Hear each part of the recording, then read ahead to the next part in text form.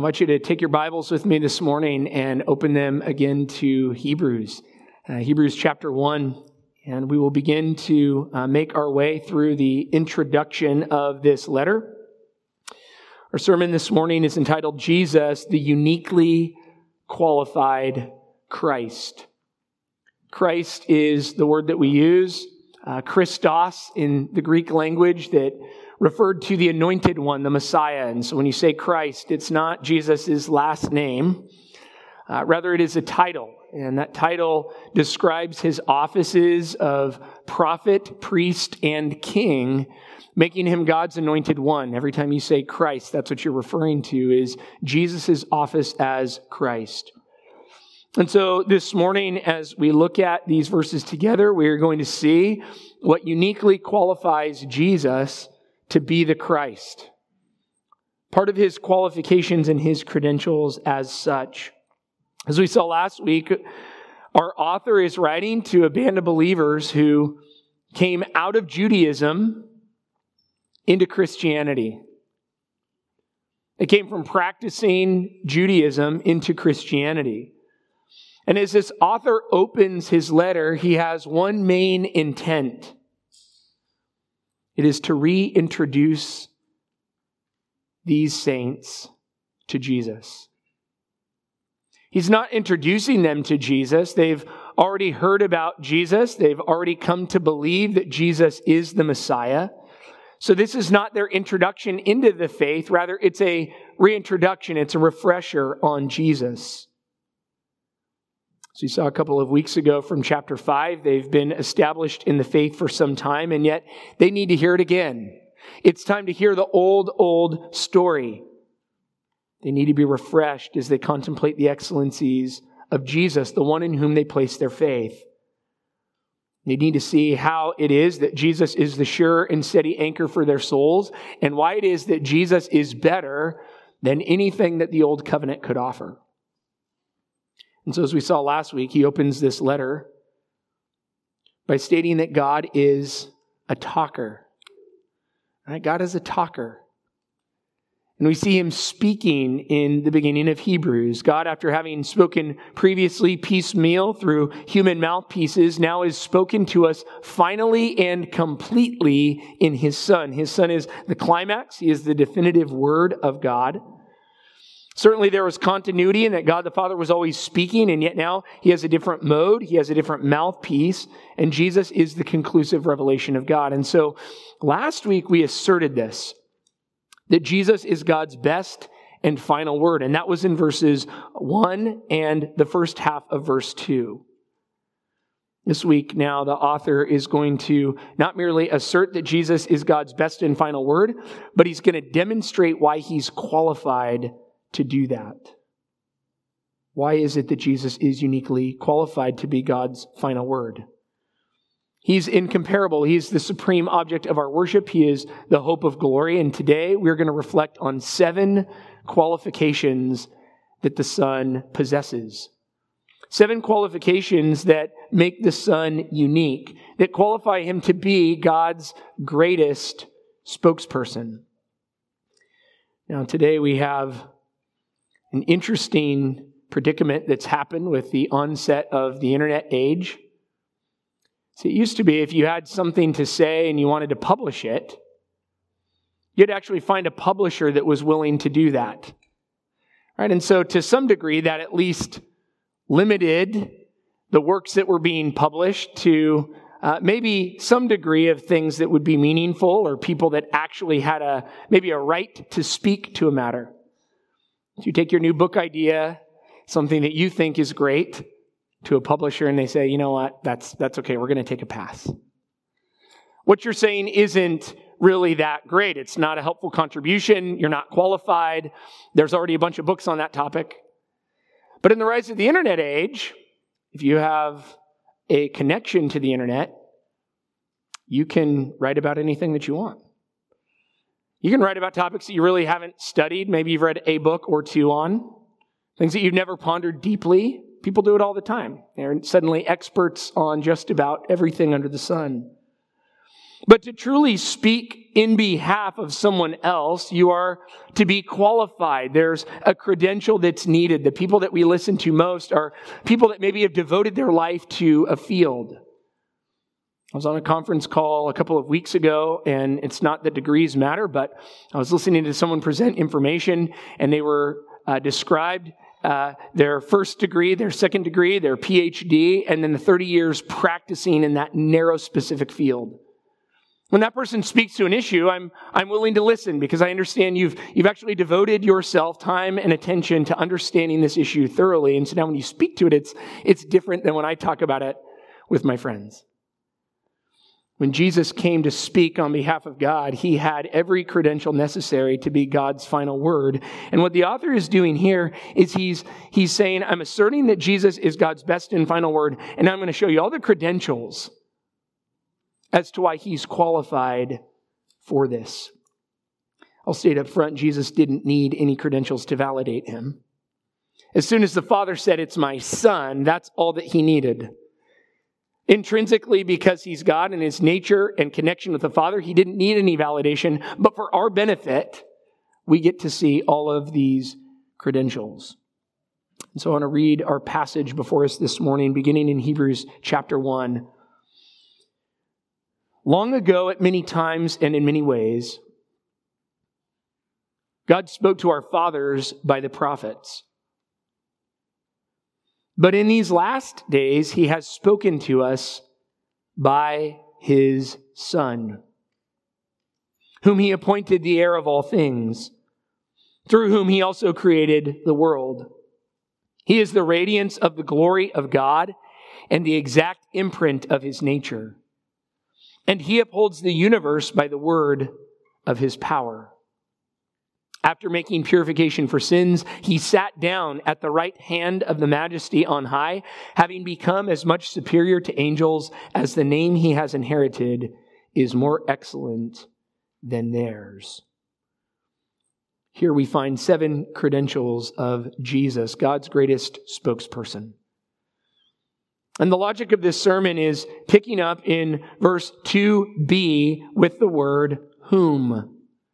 The word whom is indicating that now the author is going to begin to give you identifying characteristics of this Son that he has spoken about in the first part of verse 2. The very first point is that Jesus is the rightful heir of all things. The Son is the rightful heir of all things.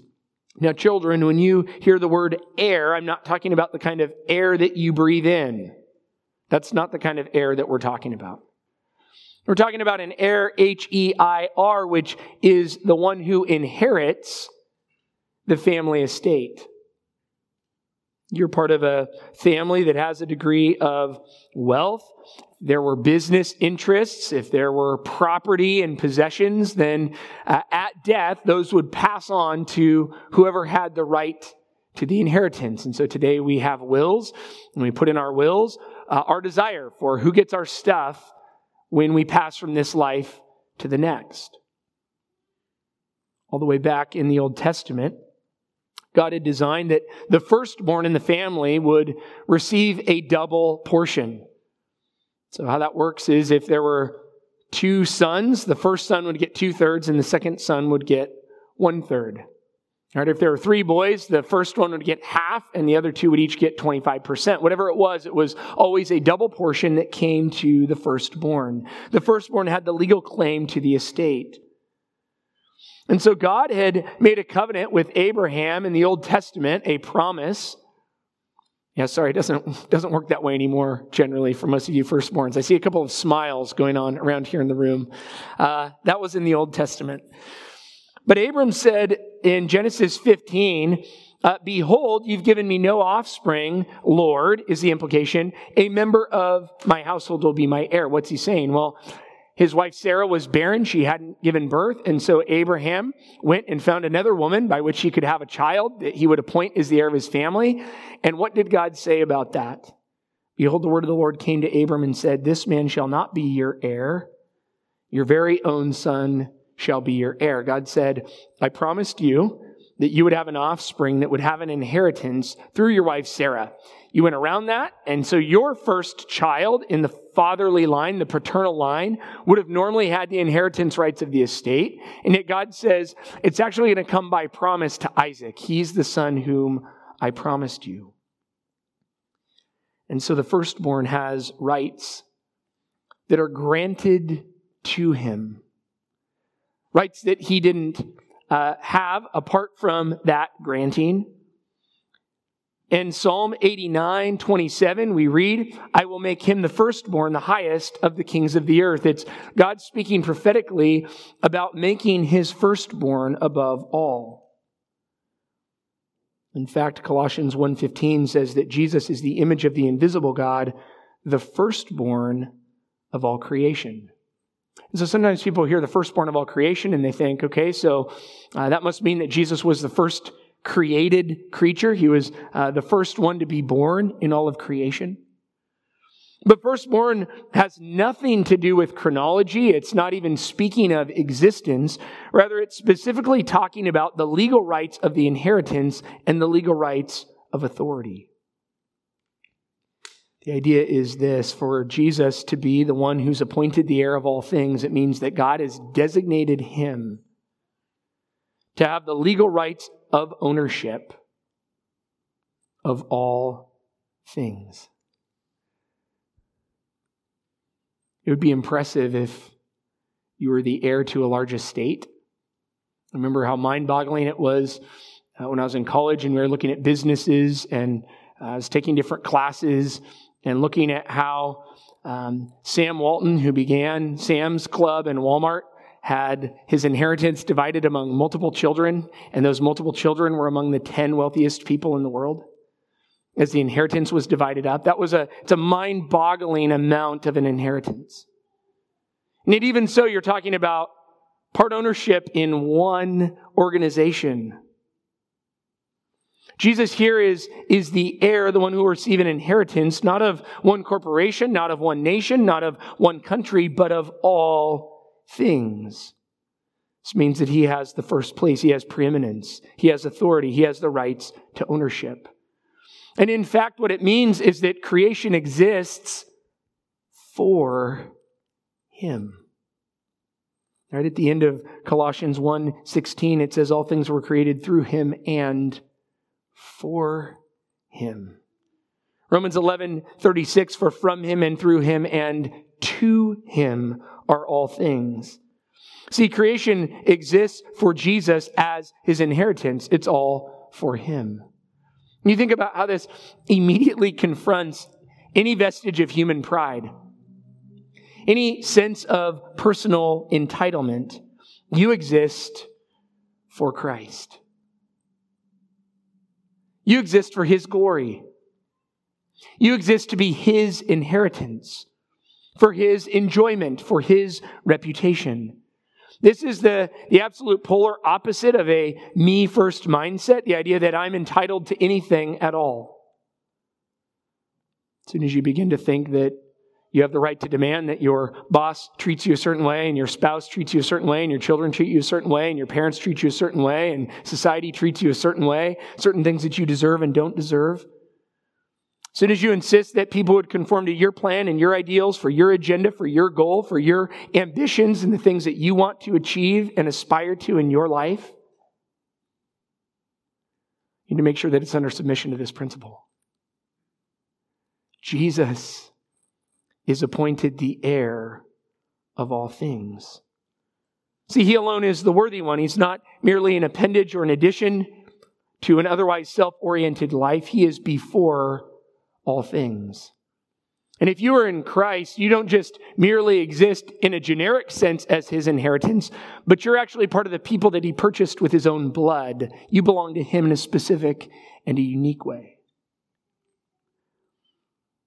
And then if you belong to him, get this. Apostle Paul writes to the church of Rome in chapter 8, and he says that if you are children of God, then you are heirs of God and fellow heirs with Christ.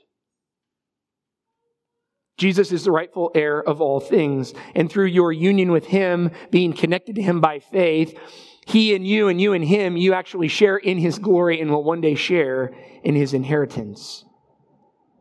He is the firstborn, and you're the little sibling. How cool is that?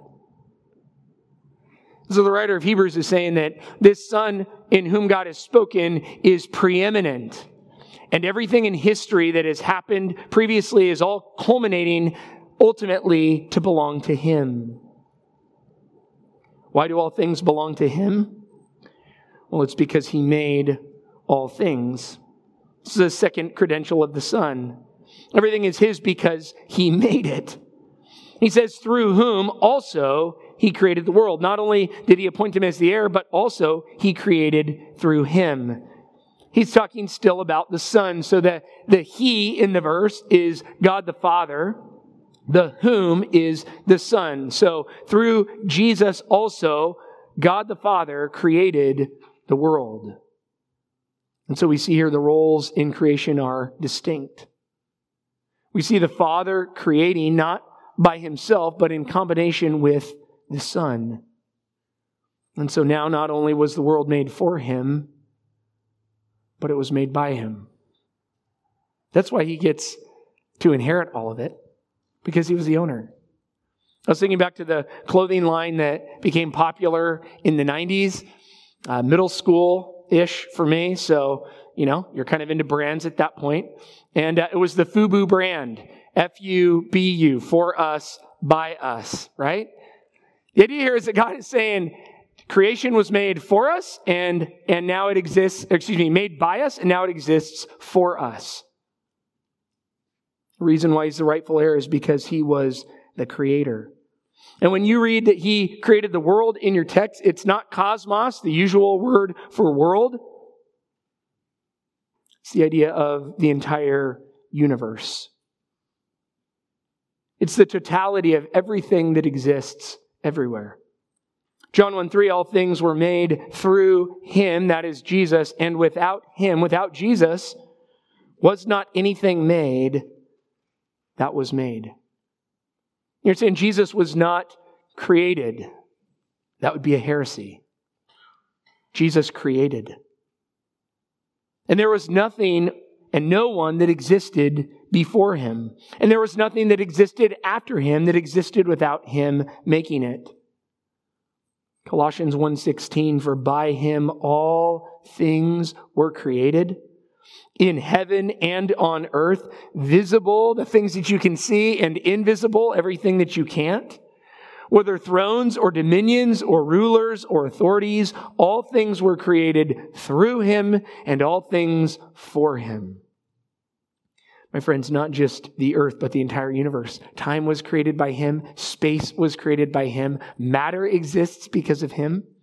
When he created ex nihilo. That means he created out of nothing.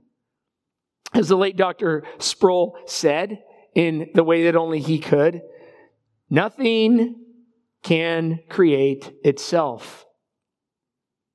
Nothing can do nothing. If anything exists now, and this is elementary, then there never could have been a time when there was nothing. Because the most fundamental maxim of all reason and all science and all philosophy is the maxim that out of nothing, nothing comes. It goes on to say, if there was ever a time when there was nothing, the only thing there could possibly be now couldn't possibly be now. Because the only thing that there would be is nothing, and nothing is not something. Not even a little something. Not even a microscopic something. Not even a subatomic something. It is nothing. And if there was ever a time when there was nothing, there would be nothing now. So there always had to be something that had the very power of being within itself, or nothing could possibly be. My friends, all things were created through him, and out of nothing he created. I mean, I've been around some pretty impressive people when it comes to inventions. I've seen some of the things that you all can do with your hands and the things that you come up with in creativity. But at the best, all you're doing is refining something that already exists. You're transforming you're treating, you're harnessing, you're shaping or assembling or harvesting or designing or building or splitting. But no inventor actually creates the materials for their invention. They're just bringing together elements that already exist in a new way. Everything that any human has ever made was derived. It was already made from something that already was made, and He made it all before anything ever was. You existed because God made you, and because He made you, He has the rightful claim to you and to everything else on the earth. Regardless of what you think, you belong to Him, and so does everything else. In fact, God says that creation was made for us and by us. It's His prerogative. In fact, when Paul was wrestling with the challenge that comes up in the human heart, in submission to God's sovereign purposes, in saving some and condemning others, Paul quotes the prophet Jeremiah and he says, "Who are you, O man, to answer back to God? What will the molded say to its molder? What's the clay going to say to the potter? Why have you made me like this? What were you thinking?" No, he goes on and says, "Has the potter no right over the clay to make out of the same lump one vessel for honorable use and another for dishonorable use?" The idea is that every element of creation came into being through Christ, therefore He owns it all. He is supreme over it, and He has a right to all of it. It's His. It's the fool who says in his heart there is no God. It's the fool in his heart who says there is no God, because who of you brought yourselves into existence? Today, the creation, of course, worships against the Creator and worships the creature, worships that which is created. All around us is the worship of the creation, and it's astounding, particularly the idea of personal autonomy. I'm my own authority. I get to define reality as I see it. I get to define my rights. I get to define what is right and what is wrong. My friends, you don't get to define any of those things. Christ, the firstborn of all creation, defines those. Because from Him and through Him and to Him are all things. Jesus came and He spoke a better word because unlike the prophets, He's the rightful heir of all things. It's because He created all things. And next, He is the perfect explanation of God. Not only is He the rightful heir and the wonderful Creator, but He is the perfect explanation of God. Verse 3, He is the radiance of the glory of God and the exact imprint of His nature. Two different ways of saying the same thing. The point is this: Jesus explains God to us. Jesus makes God known to us. First, He is the radiance. Literally, He's the effulgence of God's glory. Either He's reflecting back the glory, or else it's radiating from Him. The word could mean either here. Best way to illustrate this is to consider seeing the light that comes from the sun. Okay, when you try to look in the general upward direction on a bright and sunny day, which we had a few of those the past couple of weeks. It was very nice. You can't do it this afternoon, but you were able to do it this past week. When you look up into the light, it is indistinguishable, the actual sun itself and the light that comes from the sun. Of course, they are distinguished, and yet when you look at them, all you see is brilliance. The idea is that when Jesus comes, He's not the Father. He is the second person of the Trinity. And yet when He comes in His brilliance to reveal God, all you see is the radiance. You can't distinguish between the light of the sun and the sun itself when you're looking at it.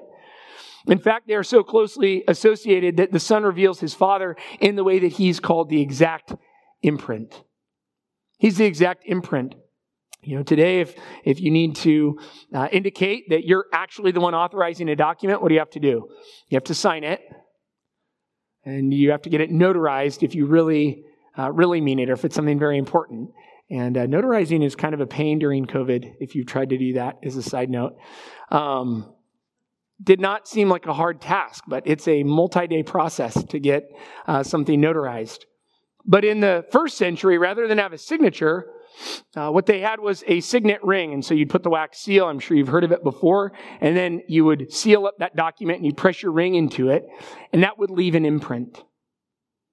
It's the same idea of minting that was used to mint a coin where they would all look the same as they were pressed into a mold. That's what's being used here. Jesus is the exact imprint, the exact representation of the Father. How is Jesus the exact representation of God? Well, he's God. The only way that you could be the exact representation of God is if you were God himself. And the Word became flesh and dwelt among us. And we have seen his glory, glory as of the Son from the Father, full of grace and truth. And so the reason why Jesus comes and he's the radiance of the glory of God and the exact imprint of his nature is because the Father and the Son are one. So when the Son comes, he's the unfiltered and perfect representation of his Father. People come up with all kinds of personal ideas and personal views regarding God. I would say just stop doing that.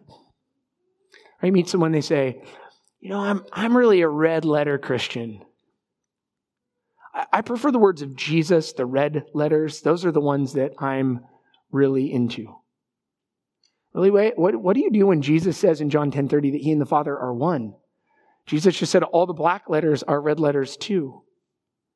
Or people will separate the Jesus of the New Testament as some kind of humanitarian who they identify with. He cared for the outcasts and he elevated the impoverished and he helped the downtrodden and therefore they align with a social agenda that they view Jesus as having.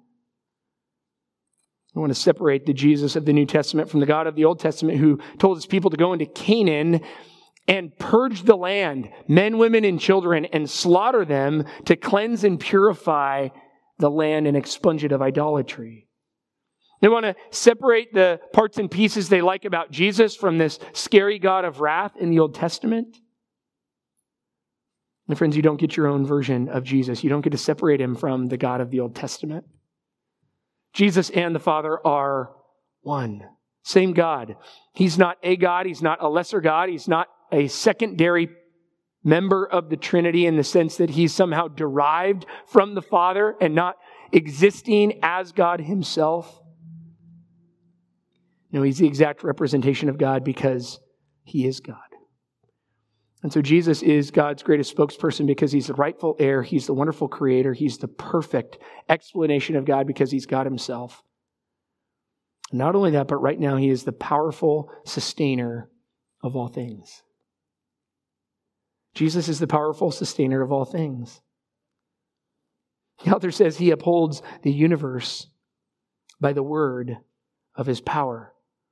You've probably seen the pictures of the Titan god Atlas, and he has the globe on his shoulders, and he's holding up the world and the weight of the world on his shoulders. We use that expression. We'll say, so-and-so really just seems to have the weight of the world on their shoulders.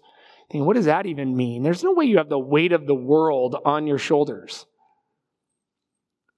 But here it says that he sustains and upholds the universe by the word of his power. My friends, the idea here is not merely that he's just kind of keeping things propped up in balance, but rather he's intimately involved, superintending every moment. This is the intimate involvement of Jesus as the ultimate cause behind every activity that takes place. Right now, as we speak, he maintains the law of gravity and the law of thermodynamics. He's the one that caused the water to boil at 212 degrees this morning and to freeze at 32. He maintains the hydrological cycle. He keeps the earth orbiting the sun at exactly the right distance. He causes the tides of the oceans to rise and fall. He causes seeds to reproduce and the animals. He's formed mountains and valleys. And the reason why we are not afraid of the earth being destroyed before Christ comes back is because he is currently sustaining everything. I want you to think about this power for just a minute. Think if we didn't have these steel supports and we had to try and hold up the ceiling of this building for just one day. I don't think we could do it. I was thinking of the futility if you go to the little science museums and they have the crank, and as you crank it, you get the light bulb to light up. It's very gratifying. for about 60 seconds and then you're tired, so you stop. Maybe they have one with a bike. Hey, let's see how long we could power our own electricity for before we wear out. And you can't sustain anything for very long. And even that, you're still not actually the one sustaining it, right? We have people talk about having a sustainable farm. You're not the one ultimately sustaining it. You don't sustain yourself. All of that is borrowed by Christ. No one has the ability to sustain themselves, whether they recognize it or not. And you come to Jesus and you say, Jesus, I couldn't even sustain truly in and of myself what I need for one day. How do you sustain everything in the universe? He says, oh, that? I just do that by my powerful word. I just speak it. I just say it, and it happens. I mean, the power is remarkable. And the best rendering there isn't actually the word of his power, but it's his powerful word. It's the idea that all he has to do is speak, and that is enough. He simply can say it. And it's sustained. All of creation, even to rebel against the glory of God in Jesus Christ, is borrowing upon his sustaining mercy to rebel against him. Everyone that ever speaks against Christ is breathing in air through lungs that he's causing to function. And so Jesus is, in fact, the best spokesperson for God. He's a powerful sustainer of all things. And the writer moves now from these first four qualifications that are really connected to Jesus speaking as the prophet, as the revealer of God. Everything in that package is his revelation as God because he is God. Now he's going to begin to move on our fifth credential into the priestly work of Christ. See, Jesus is not only all of these glorious, wonderful, self-existent attributes, but he is the atoning sacrifice for sins. He's the atoning sacrifice for sins. The last part of verse 3 says, after making purification for sins. This is a short statement. It's just 4 little words in the original. It's just slipped in there. It's actually modifying the next thought that's coming, which is the main one. But it's speaking of a completed work here of purification. Purification for sins. So why is it that purification for sin is needed? Well, it's because sin is defiling. So when you sin, it corrupts you. It corrupts the image of God in you. It taints you. It causes you to be unclean. And there's nothing that you can do to get rid of sin on your own. Think back to the children's book when the cat in the hat comes back and eats the cake in the tub turns pink. And Sally and me are getting a little concerned because we had a job and mom's going to come back, and what happens? Well, they all try and find a way to expunge that pink stain, and the more they try to get it to go away, what happens? The worse it gets. They're unable, actually. The cat who caused the problem in the story is ultimately unable to even solve removing the stain. See, when you're defiled by sin, you have a blemish that can't be erased. You can't go back in the past and say, I'm going to travel back in time and redo that and not commit that defiling sin. In fact, your deeds oftentimes are shameful, and you know they're shameful, and because God is holy and because he is pure, because he cannot even look upon sin, then you are stuck. And the scriptures teach that you cannot cleanse yourself.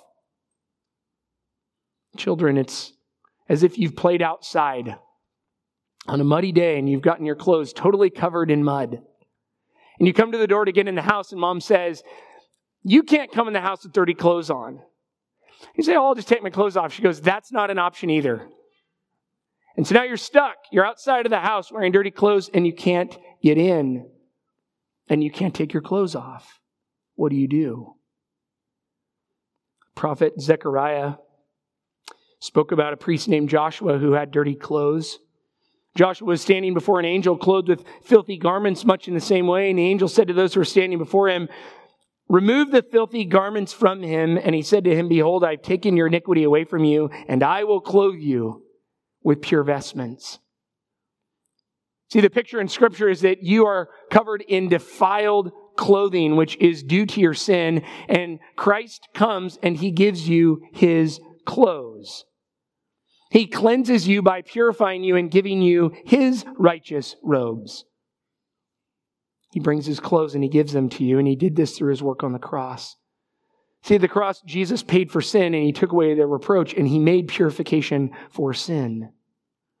This is going to be a theme of this author. He loves this theme. In fact, we're going to learn more about the priestly ministry of Christ than I ever knew or you ever knew, because we're going to see it over and over and over and over throughout this letter to the Hebrews. But Jesus made purification. It was a completed work for sins. And so as you read that verse, you have to immediately ask yourself, whose sins did Jesus pay for? Whose sins did he make pure? Either he died for the sins of all men, or the sins of some men, or some sins of all men. In fact, we know that the death of Christ on the cross could not have paid for all of the sins of every individual, because he actually absorbed the penalty of God and produced propitiation, God's pleasure for his people, removing all of their wrath. The Bible teaches that Christ didn't purify the sins of every person. He purified the sins of his people. Isaiah 53 says that he was stricken for the transgressions, and then he said, of my people. Matthew 1:21, Mary shall bear a son, and you will call his name Jesus, for he will save everyone from their sins. He will save his people from their sins. And friends, when Jesus made purification, it was a complete work. It was all of the sin purified for some. Anyone who trusts in the Son has all of their sins paid for. 100%. Every sin you've ever committed and every sin you will commit. This is the purification that he made for sin. And it's viewed as a completed work right now because it took place on the cross. And in fact, this is the pre-qualification to his next credential. The cross was the pre-qualification to Jesus taking his seat at the right hand of the Father. After making purification for sins, the text says, he sat down at the right hand of the Majesty on high. See, we saw Jesus first as the greatest prophet, then just now as the ultimate or final priest, and now we begin to see him as king. Jesus is represented as king, where he sits down at the right hand of Majesty on high. When you read that verse, that's very familiar language to us. If you know the New Testament, Psalm 110 is being quoted there in verse 4, and that's the most oft quoted psalm in the New Testament. It's quoted 22 times, and it's going to come up again here in Hebrews in multiple places. But the text says he sat down after having made purification for sins. The idea is that when he had completed that work on the cross, it was so final that there was no work left to do as it pertained to accomplishing redemption. He was able to sit down because the job was done. It was finished. And when he sits, he's not sitting down in a recliner to veg out at the end of a long workday. He's sitting in a particular location. It's not a recliner, but it's a throne. He's seated right now at the right hand of Majesty, which is to say he is a vice regent. He is co-equal with the Father. The only way that you can sit right next to the king on his right hand is if you in fact have the same authority as the king. And so the majesty of the Father is there, and the Son now, as the second member of the Trinity, is in the exact place of authority on the throne next to the Father. He's seated, meaning mission accomplished for now. He's seated, meaning full jurisdiction and authority over all creation. And nothing falls outside of his throne. You know, we understand jurisdiction. We have city jurisdiction, we have county jurisdiction, we have state jurisdiction, and federal. Right now, there's no worldwide jurisdiction that all the nations come under and submit to that authority. But Jesus has that authority. In fact, his authority is not just the things that you see, but according to Ephesians 1, it is even pertaining to the things that are unseen. There's nothing that is outside of this majesty, nothing that escapes it. Jesus is in fact the King above all kings. He is the Lord above all lords, and he is the supreme ruler from which every earthly power derives its authority.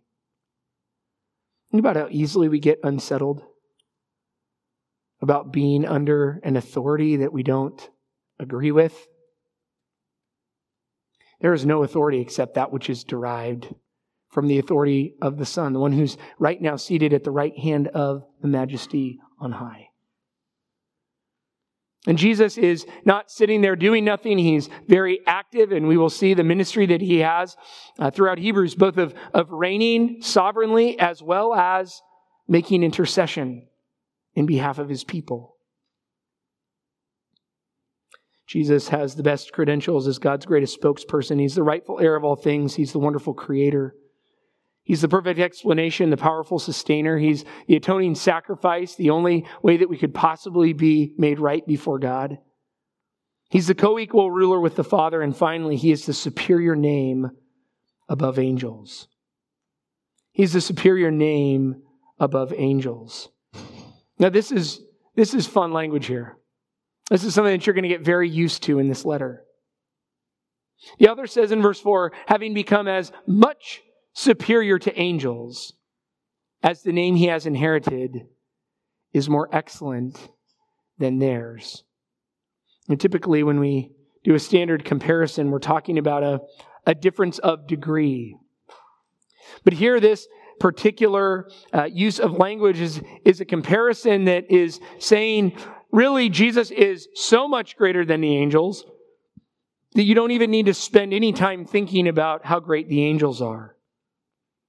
The idea is that it's a much better comparison that actually replaces the object that's being compared. Let me put it to you in this language. The angels in this construction may receive so little attention as to pass from consideration entirely. So that instead of saying more than, you could say rather than or exclusive of.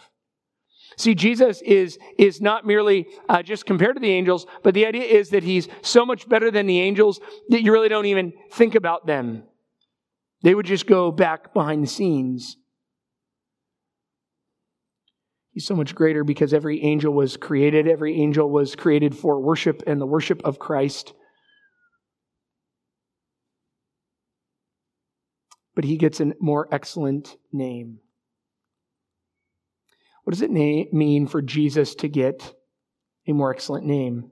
It's not the name Jesus.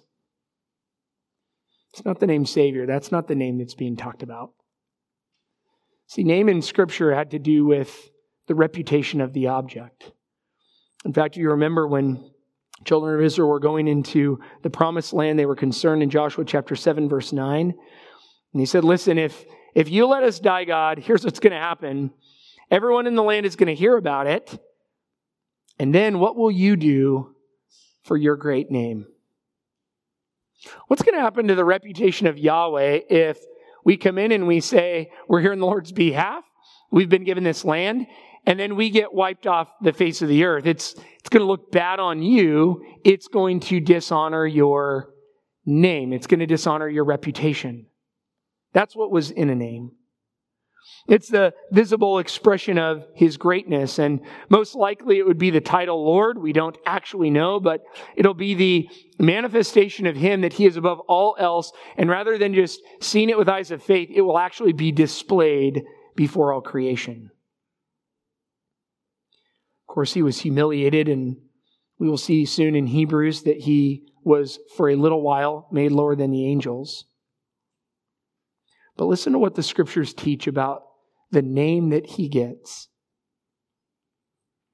We see him who for a little while was made lower than the angels, namely Jesus. crowned with glory and honor because of the suffering of death. He is high, far above all rule and authority and power and dominion, and above every name that is named, not only in this age, but also in the one to come. And he is also the head of the body, the church. He is the beginning, the firstborn from the dead, that in everything he might be preeminent. And the Lord Jesus, who will one day be revealed from heaven with his mighty angels, yet now for a time has gone into heaven and is at the right hand of God, with angels, authorities, and powers having been subjected to him. And at this very moment, he is sitting on a throne, with living creatures and the elders and the voice of many angels, numbering myriads of myriads and thousands of thousands, saying with a loud voice, "Worthy is the Lamb who was slain to receive power and wealth and wisdom and might and honor and glory and blessing." Amen. My friends, we are one sentence into this letter. And it's taken us an hour and a half to try and make our way through this one sentence because there is so much wonderful truth about our Lord that we just couldn't rush past it. My friends, this is the revelation of Jesus Christ. This is very God of God, and this is how you are to think of him because this is how he really is. Will you pray with me? Lord in heaven, we love to learn about Christ. We love to think about Christ. Lord, we love to meditate upon his person. Lord, what a great way to start a sermon for, Lord, whoever it was that wrote this letter to a church of people who were becoming discouraged in their faith. Lord, the very first thing that he wants them to know is that Jesus Christ is in fact the preeminent one. He is the real deal. And Lord, I pray that we would in our daily lives see you for who you really are and worship you as you are revealed. Or to recognize that your supremacy has bearing for how we pray, or how we work, how we love, how we serve.